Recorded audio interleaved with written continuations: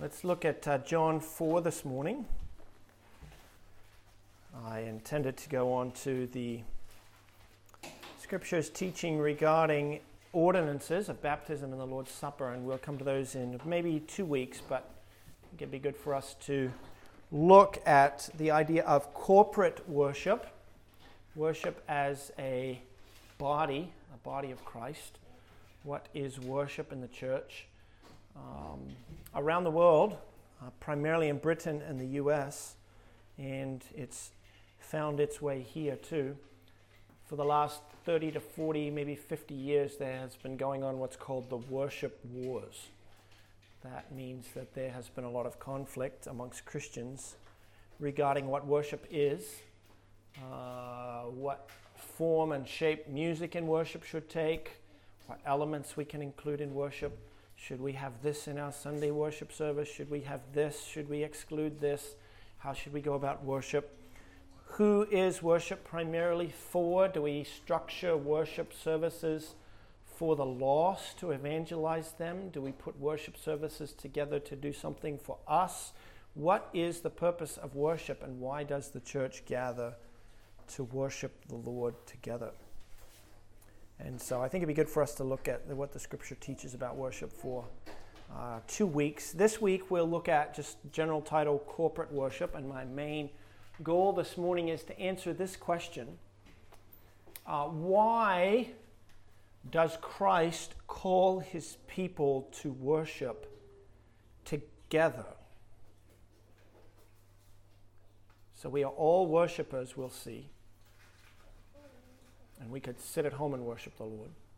Why do we come together to worship him? Why is there such a thing as corporate worship in the Scripture? And then next week we will look at the elements of corporate worship. What are the things that we're supposed to be doing when we gather together to worship the Lord?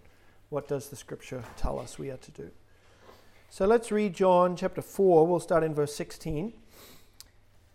Reading about the woman at the well in Samaria. And Jesus has just told her that she may have living water if she'll ask of him. And so the woman says, "Sir, give me this water so that I will never be thirsty or have to come here to draw water again." And so then Jesus responds to her, verse 16. Jesus said to her, "Go, call your husband and come here." The woman answered him, "I have no husband." Jesus said to her something that must have shocked her. "You are right in saying, 'I have no husband,' for you have had 5 husbands, and the one you have now is not your husband. What you have said is true." Now, if you're that woman, you've just met this stranger, he knows your marital history, what are you thinking? You're thinking this is not an ordinary man. He must be a prophet of God. He must have some connection to God in heaven to know my history, and that's why she says what she does.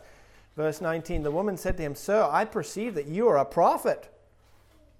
And so if he's a prophet, let's give him a hard question. And this is a question that the Jews and the Samaritans debated with quite a lively and energetic debate in their day. Here's the question. "Our fathers worshipped on this mountain, but you Jews, say that in Jerusalem is the place where people ought to worship." So the implied question is, where should we worship? Samaritans say Mount Gerizim. Jerusalem, Jews say Mount of Moriah, Jerusalem. Where are we supposed to worship? Jesus said to her, "Woman, believe me, the hour is coming when neither on this mountain nor in Jerusalem will you worship the Father. You Samaritans worship what you do not know." Or they worship in ignorance, he's saying. You don't really know where God wants you to worship. And the reason for that is because they had altered the Scriptures to make it say Mount Gerizim.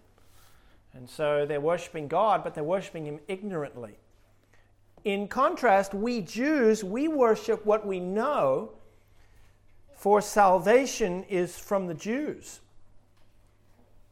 Salvation and the revelation from God that leads to salvation has come from the Jews, meaning that Jews possess God's revelation that brings men to God and to salvation. But, verse 23, the hour is coming. This is the way that it has been, the question of Mount Gerizim Jerusalem. But the hour is coming in the future, and actually is now here, when the true worshippers will worship the Father, not in Mount Gerizim and not in Jerusalem, instead in spirit. And they won't worship him ignorantly, instead they will worship him in truth or truly, just as he desires. For the Father is seeking such people to worship him. God is spirit, and those who worship him must worship him in spirit and in truth. There's a debate here. Where does worship take place? Jesus says, in the future, actually now's the time when this starts. No longer do people worship only in Jerusalem. And that's what the Old Testament law had said. Don't set up shrines or sanctuaries or altars anywhere but in Jerusalem. That's the place where the Lord God will put his name. And so it is only in Jerusalem that we are to worship. Samaritans had come along and said, well, we're Samaritans, we're enemies of the Jews. We can't go to Jerusalem to worship. So we'll just set up a shrine in Mount Gerizim and we'll kind of fix Moses' law so that it says Mount Gerizim instead of Jerusalem, and we'll worship in Mount Gerizim. Jesus says, look, the time is coming when there's not going to be a specific geographical location anymore where you are to worship God. Instead, that worship will take place in spirit, in the human spirit. That's where we worship God. We don't have to go to Jerusalem. We don't have to go here or there to worship God. We may worship him in our human spirit. And the Father is seeking some to worship him in truth. Not in ignorance, but actually to worship him truly. So that real worship was offered up. See, in the Old Testament, worship was a very physical thing. You could go and offer your lamb, and really your heart could have been far from God, but you went through the motions. Is that true worship? If you've got a specific geographical place, specific physical worship that is involved, you can do all that with your hands and your eyes and your feet without your heart really being engaged. But the Father is seeking more than that. He's seeking more than people to simply show up in Jerusalem and offer lambs. And that's what happened every year at Passover. Instead, the Father is seeking people to worship him in spirit and to worship him truly. Why is this change going to take place? From physical, external worship in Jerusalem or in Mount Gerizim, depending on who's right, and the Jews are right, Jesus says. Physical, external worship to worship in spirit and in truth. Why is this change going to take place? And the reason is given to us in verse 23. The hour is coming and is now here when the true worshippers will worship the Father in spirit and in truth. Why? Because the Father is seeking such people to worship him.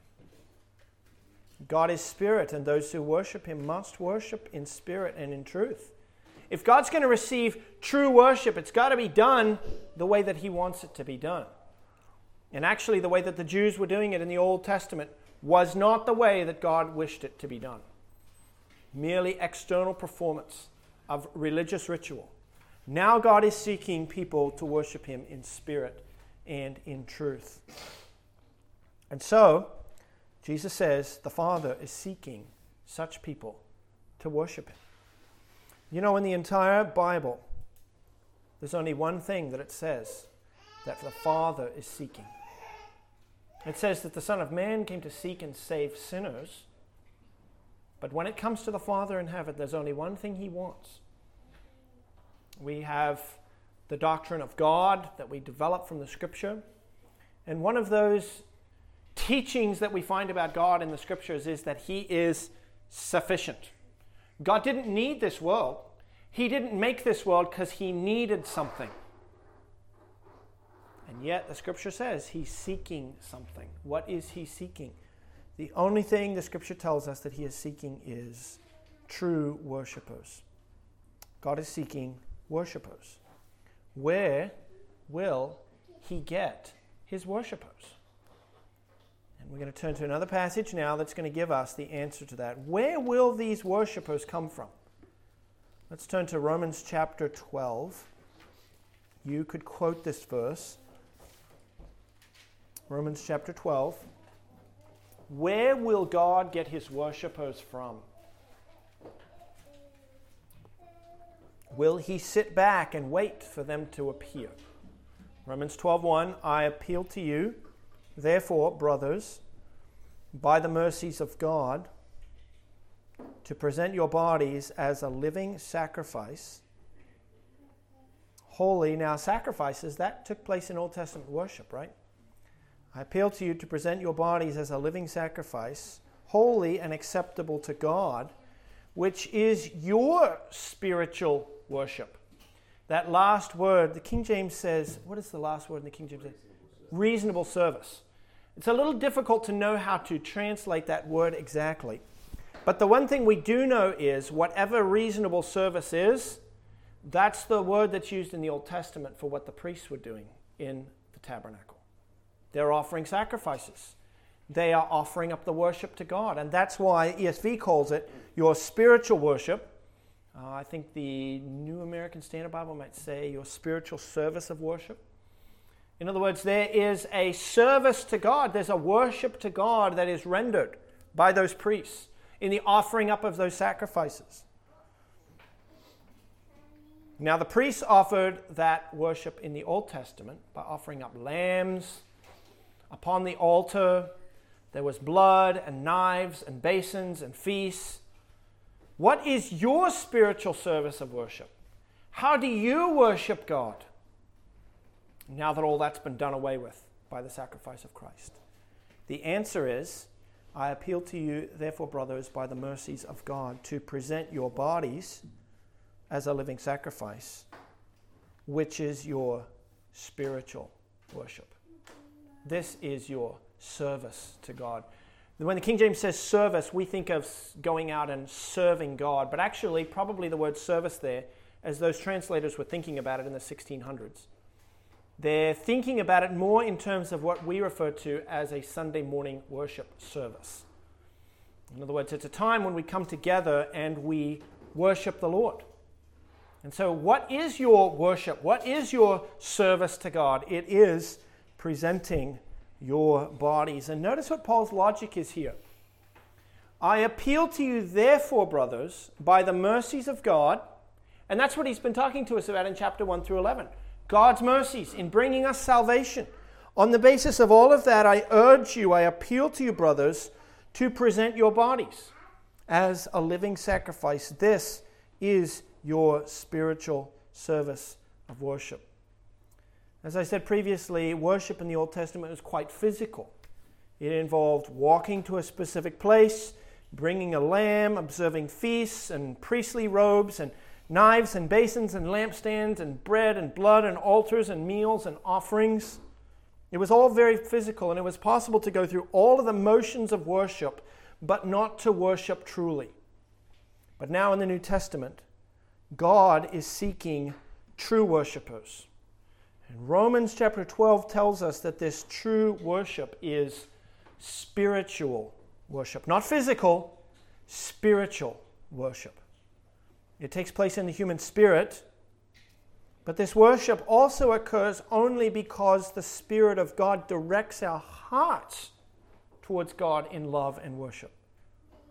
And so the worship is spiritual in that sense. It is directed by the Holy Spirit.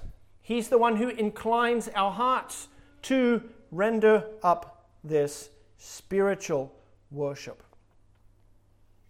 In other words, worship is not primarily physical or emotional or sensual in the first place. A fast beating heart, a wild ecstasy, a great gush of tears. These are not necessarily heightened acts of worship. Our love for Christ is not like the love and attraction of a man for a woman. It's not a physical love. Our love for Christ, our worship of Christ, it is a matter of the Spirit. The Spirit of God producing in us worship. In other words, you can worship the Lord and your pulse does not have to change. You can worship the Lord and you don't have to overflow in a great gush of tears. Doesn't mean that might not happen. Happens plenty of times. But those things are not the essential marks of what worship is, because worship is spiritual. And it is based on the mercies of God. Think about what Paul's logic is here. God has shown you great mercy. Response? Present your body as a living sacrifice. This is your spiritual service of worship. God did not save you so that you could use your body for yourself. He saved you so that you would present your body as a living sacrifice to Him. And Paul can appeal to us, therefore, on the basis of those mercies. In other words, it's not just, well, Jesus died and showed you mercy, so present your body as a living sacrifice. It's, no, these two things go together. Look, if He showed you mercies, you've got to present your body as a living sacrifice. I can appeal to you on the basis of the mercies to present your body as a living sacrifice. They go together. If He's done this, you must do this. It's only right that you do this. He is worthy of this. He is due your presenting of your body as a living sacrifice. Your body is bought with a price, the price of the blood of Christ, and so therefore glorify God in your body. So what are we seeing here in Romans 12? God showed us these mercies that we might present our bodies, which is our spiritual worship. Why did God save you? Why did He show you His mercies? It is that you might become a worshiper of God. He's seeking worshipers. And this is how they are being made. Where's the worshiper factory? It's called the cross of Jesus Christ. That's where God is at work to make us worshipers. And yet, God is not simply looking for thousands of independent worshipers all over this world. There's one and there's one and there's worshipers all over this world and they're all worshiping Him. That's not primarily what God is seeking. Primarily the worship that He is seeking is corporate worship. He's looking for the worship of not people, He's looking for the worship of a people, a corporate group, a body that worships Him. And let me show you this. God is not simply seeking our own individual worship. He is seeking corporate worship. So let's turn to 1 Peter chapter 2. Peter makes this point very clearly in 1 Peter chapter 2. 1 Peter 2, we read from 1 Peter 1 this morning. God's work to beget us as our Father to a living hope. 1 Peter chapter 2, and let's look at verse 9. 1 Peter 2:9. But you are a chosen race, a royal priesthood, a holy nation, a people for His own possession. Why? That you may proclaim the excellencies of Him who called you out of darkness into His marvelous light. Once you were not a people, but now you are God's people. Once you had not received mercy, but now you have received mercy. You see those four little designations at the beginning of verse 9? A chosen race, a royal priesthood, holy nation, a people for God's own possession. Those are actually, what are we going to call them? Titles that God used for ancient Israel. And you can jot down these references. We're not going to take the time to read them, but you can read them later on. The word chosen race. God refers to Israel as a chosen race in Deuteronomy 10, verses 12 through 22. Deuteronomy 10, 12 through 22. You are a chosen race. Royal priesthood. He calls Israel a royal priesthood in Exodus 19, verses 5 and 6. A royal priesthood is Exodus 19, 5 and 6. And then the last two are really easy because they're from the same passage of Scripture. So holy nation and people for God's own possession is from Deuteronomy chapter 7, verses 6 through 11. Deuteronomy 7, 6 through 11. So you're welcome to turn to each of those passages in your Bible. I just want to say about 2 sentences about each one of those little designations. And then we're going to sum them up because they all point to one thing about Israel. So chosen race, Deuteronomy 10, 12 through 22. Royal priesthood, Exodus 19, 5 through 6. Holy nation and people for God's own possession, Deuteronomy 7, 6 through 11. Why did God call Israel these things? What did he intend that Israel understand about themselves when he said to them, you're a chosen race? Here's what Deuteronomy 10 says. Deuteronomy 10, 12 through 22. God says, look, I own the whole earth. The whole earth is mine. But I choose you, Israel, to be a chosen race. To be the people who I will love. The people who will love me. The people who will serve me. The people who will praise me. In other words, the whole earth is mine. How many of them are worshiping God? How many of them are loving him, serving him, praising him? None. So God says, I'll pick you and I'll turn you into a race of people to worship me. Royal priesthood. This is what God calls Israel in Exodus 19 when he brings them out of Egypt. Now, priests offer up sacrifices to God in worship. And God says, I have chosen you, Israel, to be a royal priesthood. This was the centerpiece of the worship of God that was to take place in the tabernacle. And Peter says, you're the royal priesthood. All you Gentiles who are scattered abroad throughout all of Asia Minor that we read about in chapter 1, verse 1. All of you exiles, you are the royal priesthood.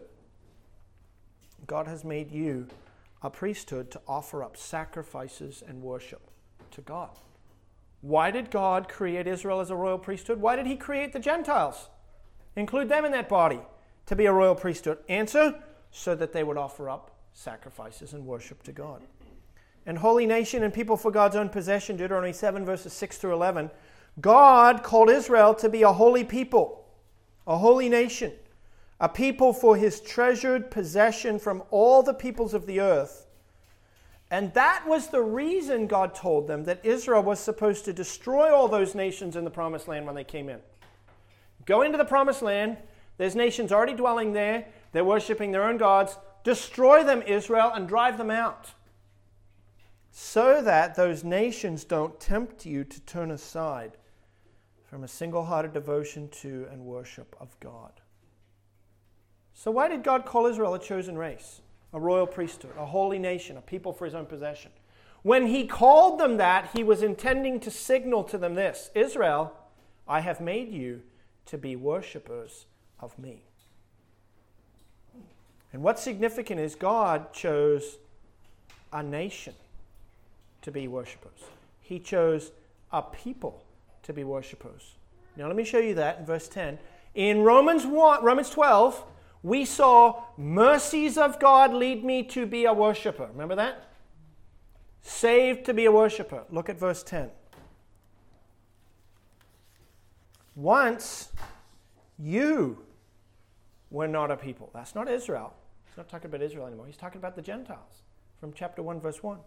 All you Gentiles, once you weren't a people. You were scattered amongst all the nations. You were mixed in with all the rest because you were just like them. You were Gentiles. You were unbelievers. But now you are a people. God has gathered you together just as he gathered Israel together. And notice what he parallels that with. Once not a people, now a people. Once you hadn't received mercy, now you have received mercy. Why did God show his mercy to the Gentiles? It was to create a people. You didn't used to have God's mercy. Now you do. You didn't used to be a people. Now you're a people. Why did he create this people?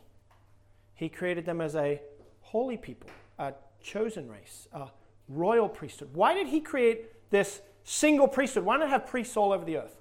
Why create one royal priesthood? Why create one holy nation? Why create one people for his own possession? Answer: why did he show his mercy and create those? Answer, verse 9, second half of the verse. Why did he make the Gentiles this way by his mercy into a people? It was so that you may proclaim the excellencies of him who called you out of darkness into his marvelous light. God called Israel out, made them a nation. He called Israel out, made them a priesthood. He called Israel out, made them a people. Why? Because priesthoods and nations and peoples worship God, he says. You're supposed to be worshiping me. He says, you didn't used to have mercy, Gentiles. Now you do. You didn't used to be a people. Now you are. Why? Same reason. So that you would show forth the excellencies of him who called you out of darkness into his marvelous light. God's purpose for calling the Gentiles together to be a people is so that he might have a people to worship him. God made Israel a chosen nation. Did they worship him? He made them a royal priesthood. Did they bring worship to him? He made them a chosen nation. Did they bring worship to God? No. And so he shows mercy to the Gentiles to create a people who will show forth his excellencies, who will bring him the worship that he deserves. So in Romans 12, God showed mercy. He saved us to create worshipers. In 1 Peter 2, God showed mercy. He saved us to create a people who would worship him.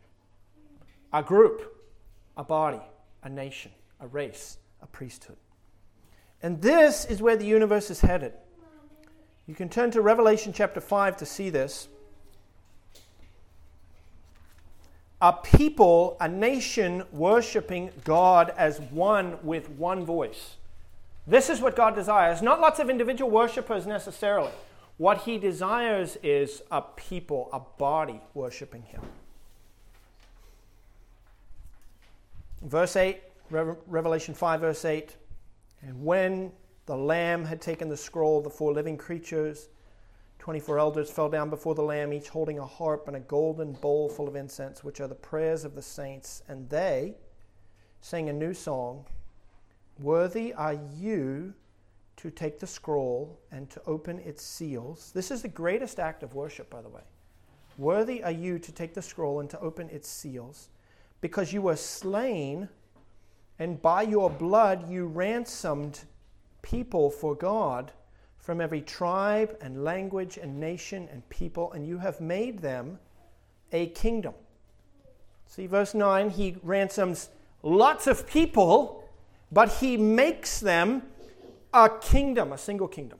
He makes them a priesthood to our God, and they shall reign upon the earth. What do you think of when you think of this scene? Picture yourself there. Where is your focus? Well, it's obviously on Lord, right? On the Lamb who sits on the throne. Do you even have any peripheral vision? Do you even know that there's other people around the throne? Like when we think about this, I think we think, yeah, I'm going to be there and I'm going to be worshiping the Lamb. And yeah, there'll be a lot of other people, but that's not really going to matter. I'm going to be there focused on the Lord. But actually, you redeemed God, you redeemed a people, you redeemed people for God, and you made them a kingdom. The whole universe is headed to the place where there is one people, one kingdom, and they are all together around God's throne worshiping him. God is not merely concerned to have individual worshipers. He wants to have a nation, a people, a priesthood to worship him. The question is, why? Is there something better about having a whole group of people instead of just one?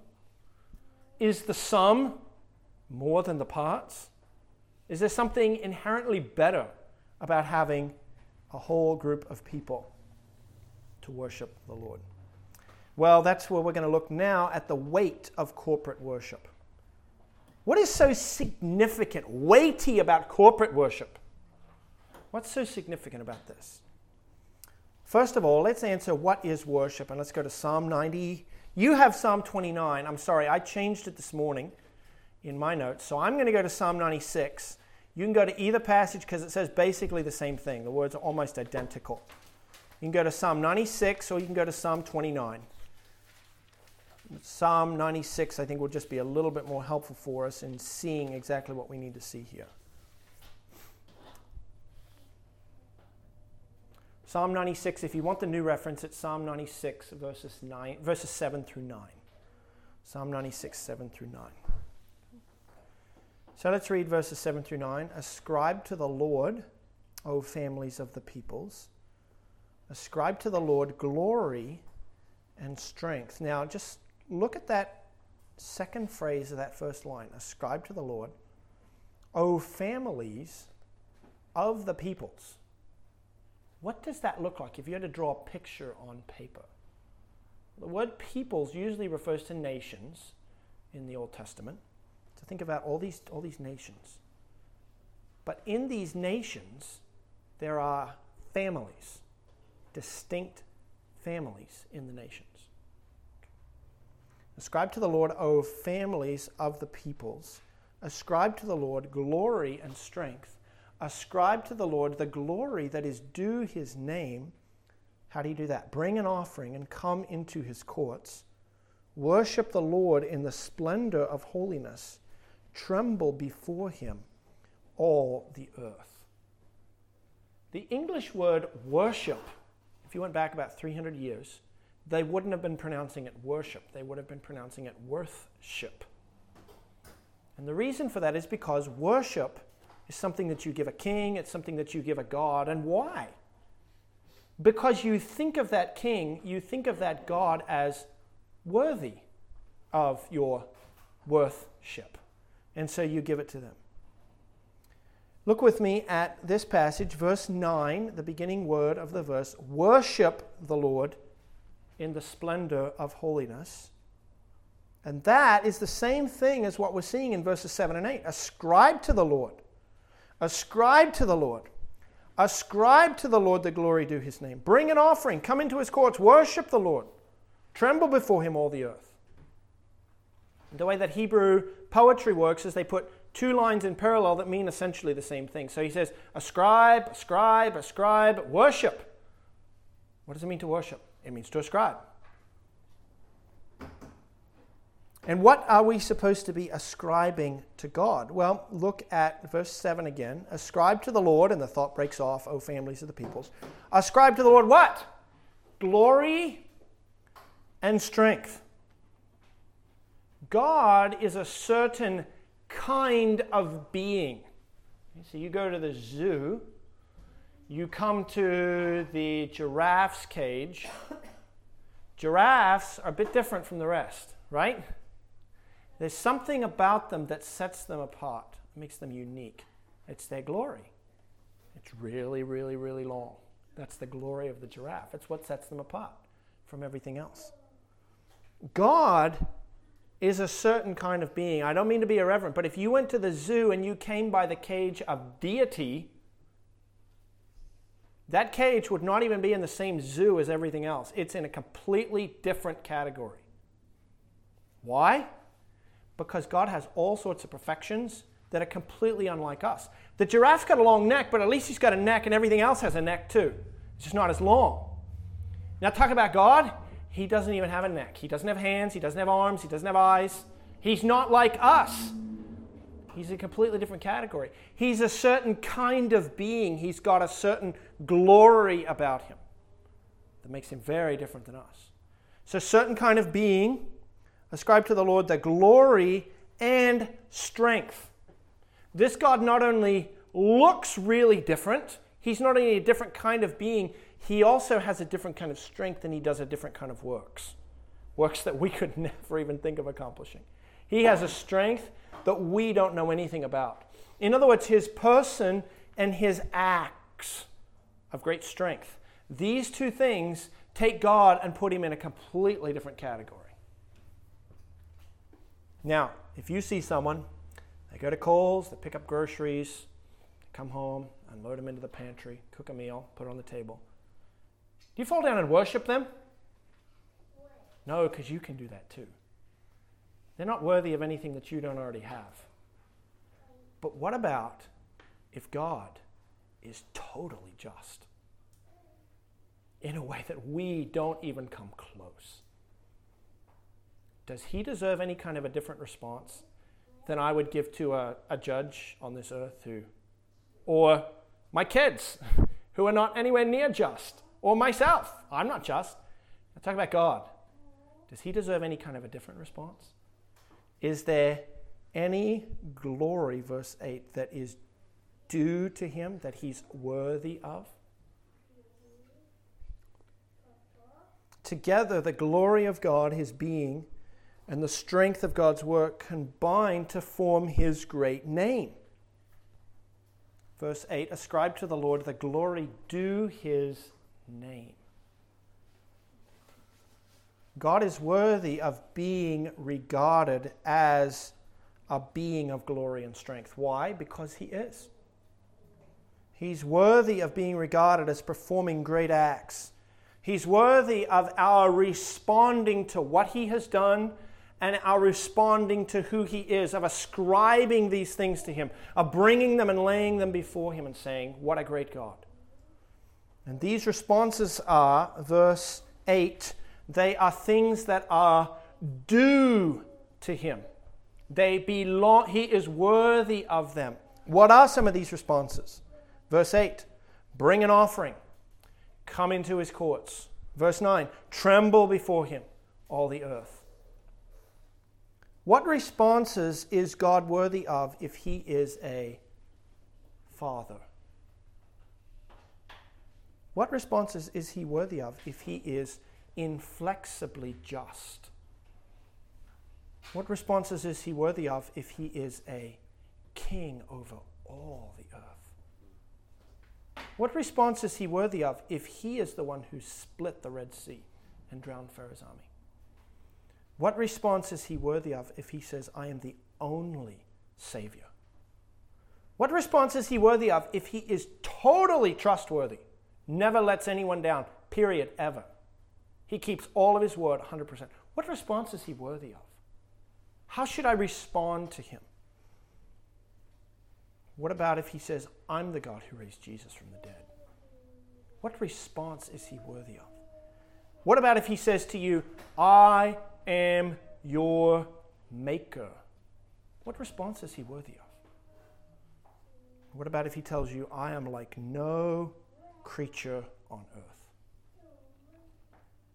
Those responses that he is worthy of, when I offer them up to God, I am worshiping him,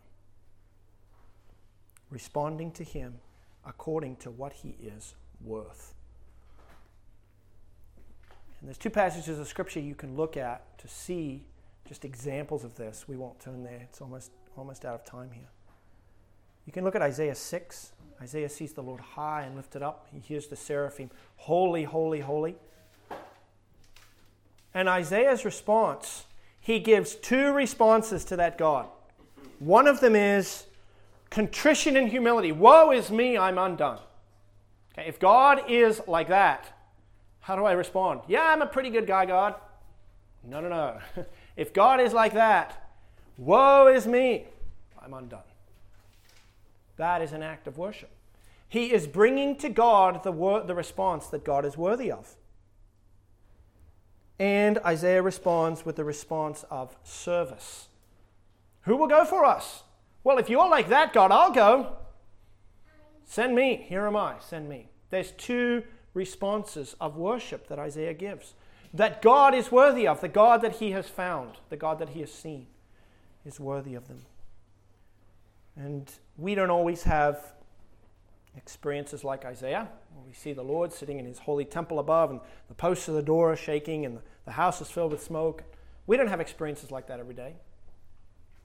So what about Genesis 24? Here's another act of worship. Genesis 4, 26, 52, and 66. Genesis 24, 26. Genesis 24, verse 26, verse 52, and verse 56. How's that? This is where Abraham sends his servant into the far country to get a wife for Isaac. The servant comes into the country. He sits down on the well. He begins to pray, and the scripture says, before he had even said amen, He doesn't say it exactly like that, but that helps us understand. Before he had even finished praying, behold, Rebekah comes out with her water jar on her shoulder. And he's just prayed, and Abraham has told him, the woman has got to be from our kin. The servant doesn't even know what situation he's in. He doesn't even know what city he's in. He just happens to turn up at this city, the very first one he comes to. He doesn't know who lives here. His master Abraham hasn't seen his family for 30 years. He turns up, he sits down on the well, he prays, and before he's even done, there's a young woman standing there. She happens to be kin to Abraham.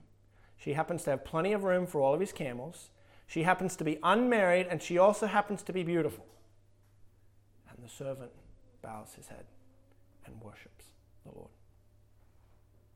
God has led him. God has answered his prayer. God deserves the recognition then as the great leader of his people. God deserves the recognition as the great answerer of prayers. This great sovereign orderer of the steps of beautiful young maidens to appear at watering holes at the very second required to fulfill the needs of his people. This God who has done this is worthy of my responding to him, bowing my head and saying, this wasn't me, this was him. He's the one who has accomplished this.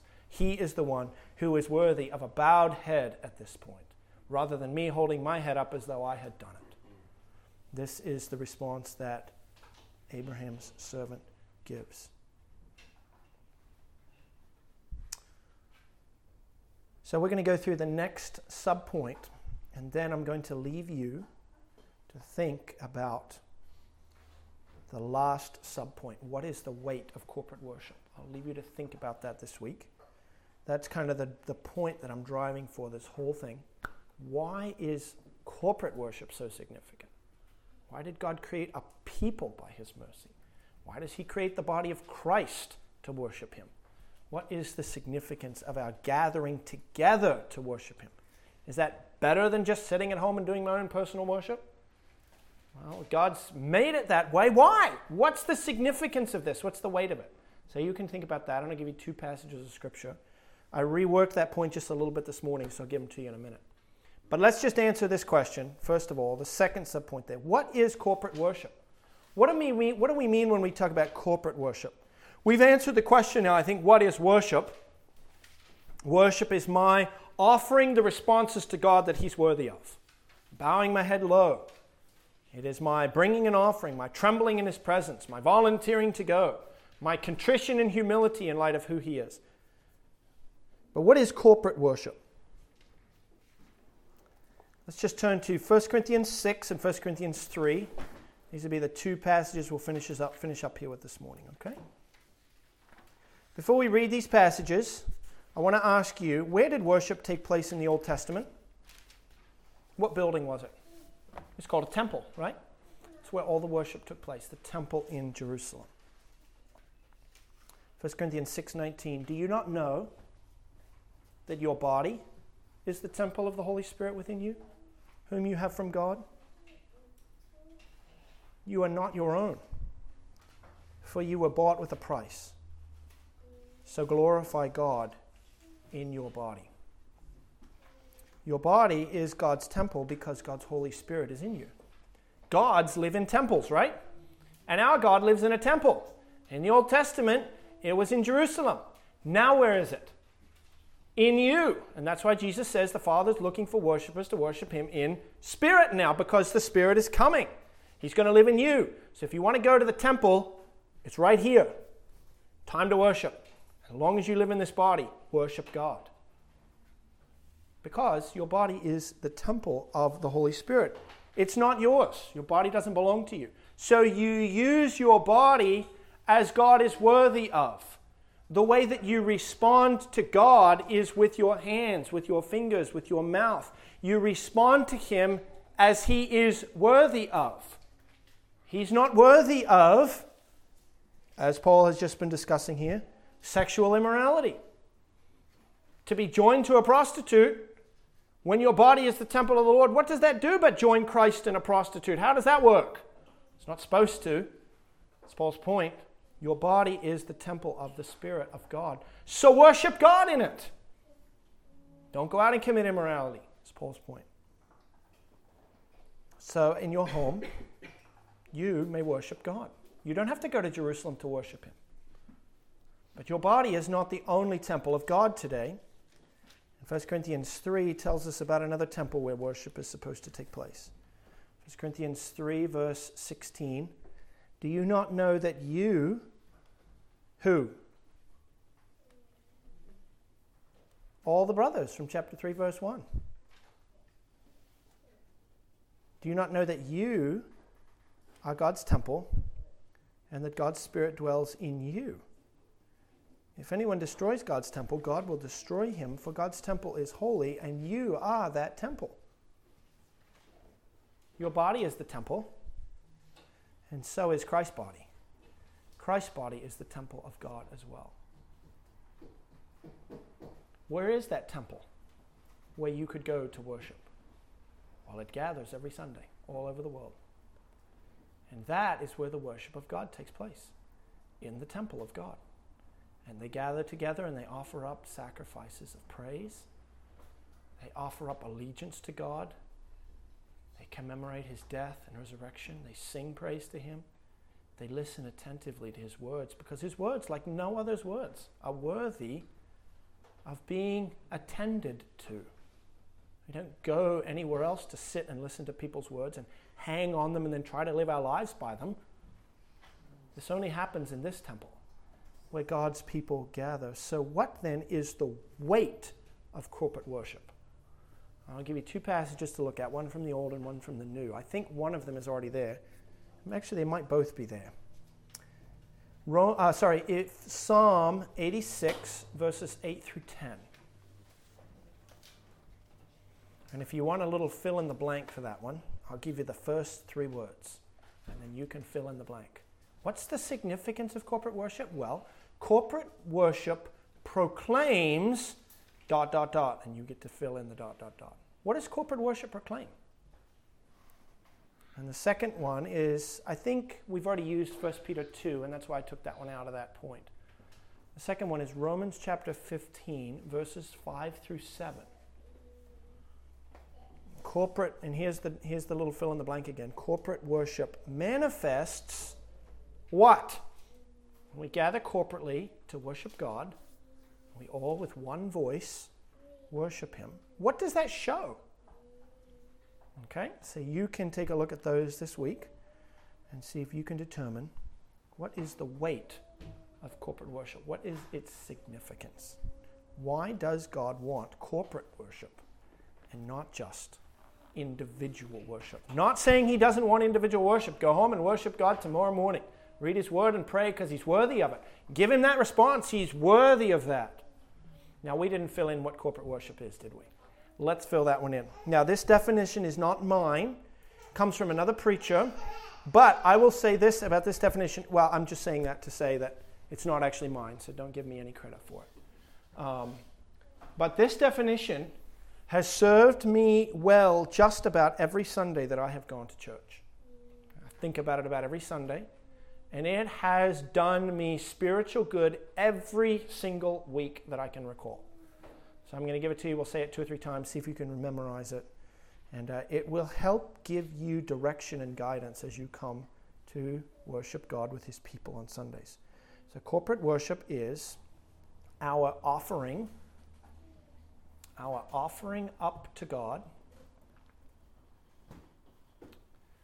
Offering up to God the united, is corporate, united, we're all together united, the united spiritual responses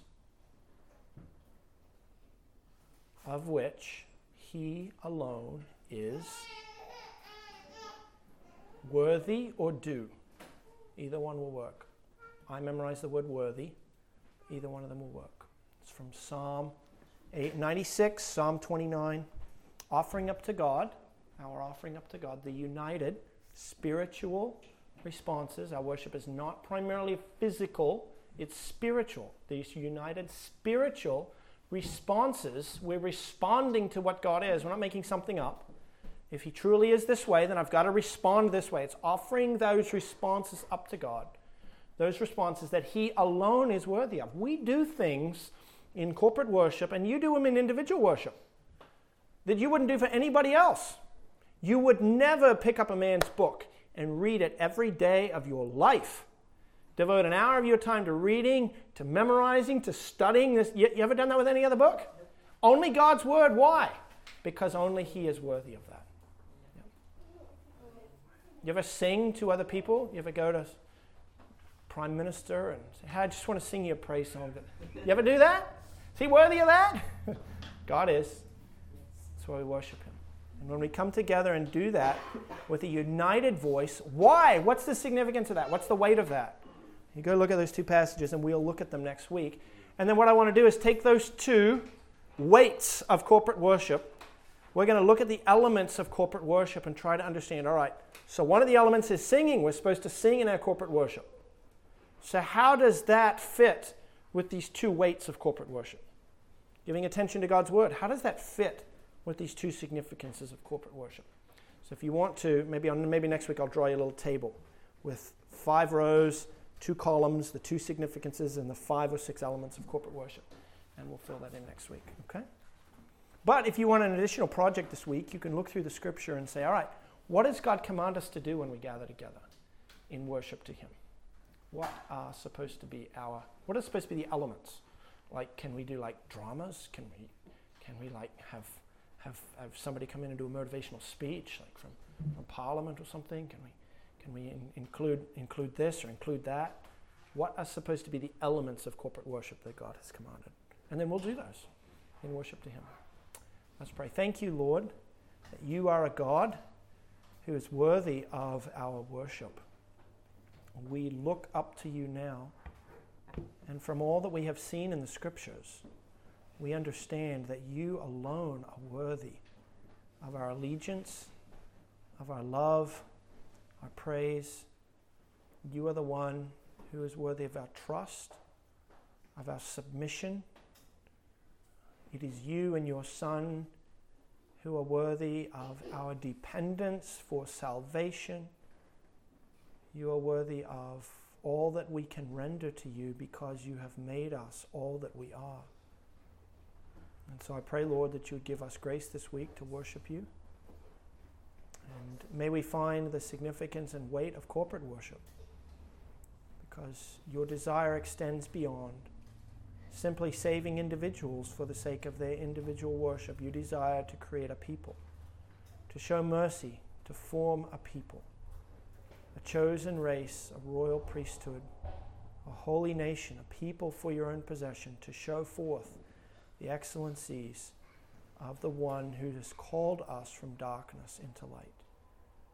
And we ask that you would bless our study next week of those things, and we ask in Christ's name.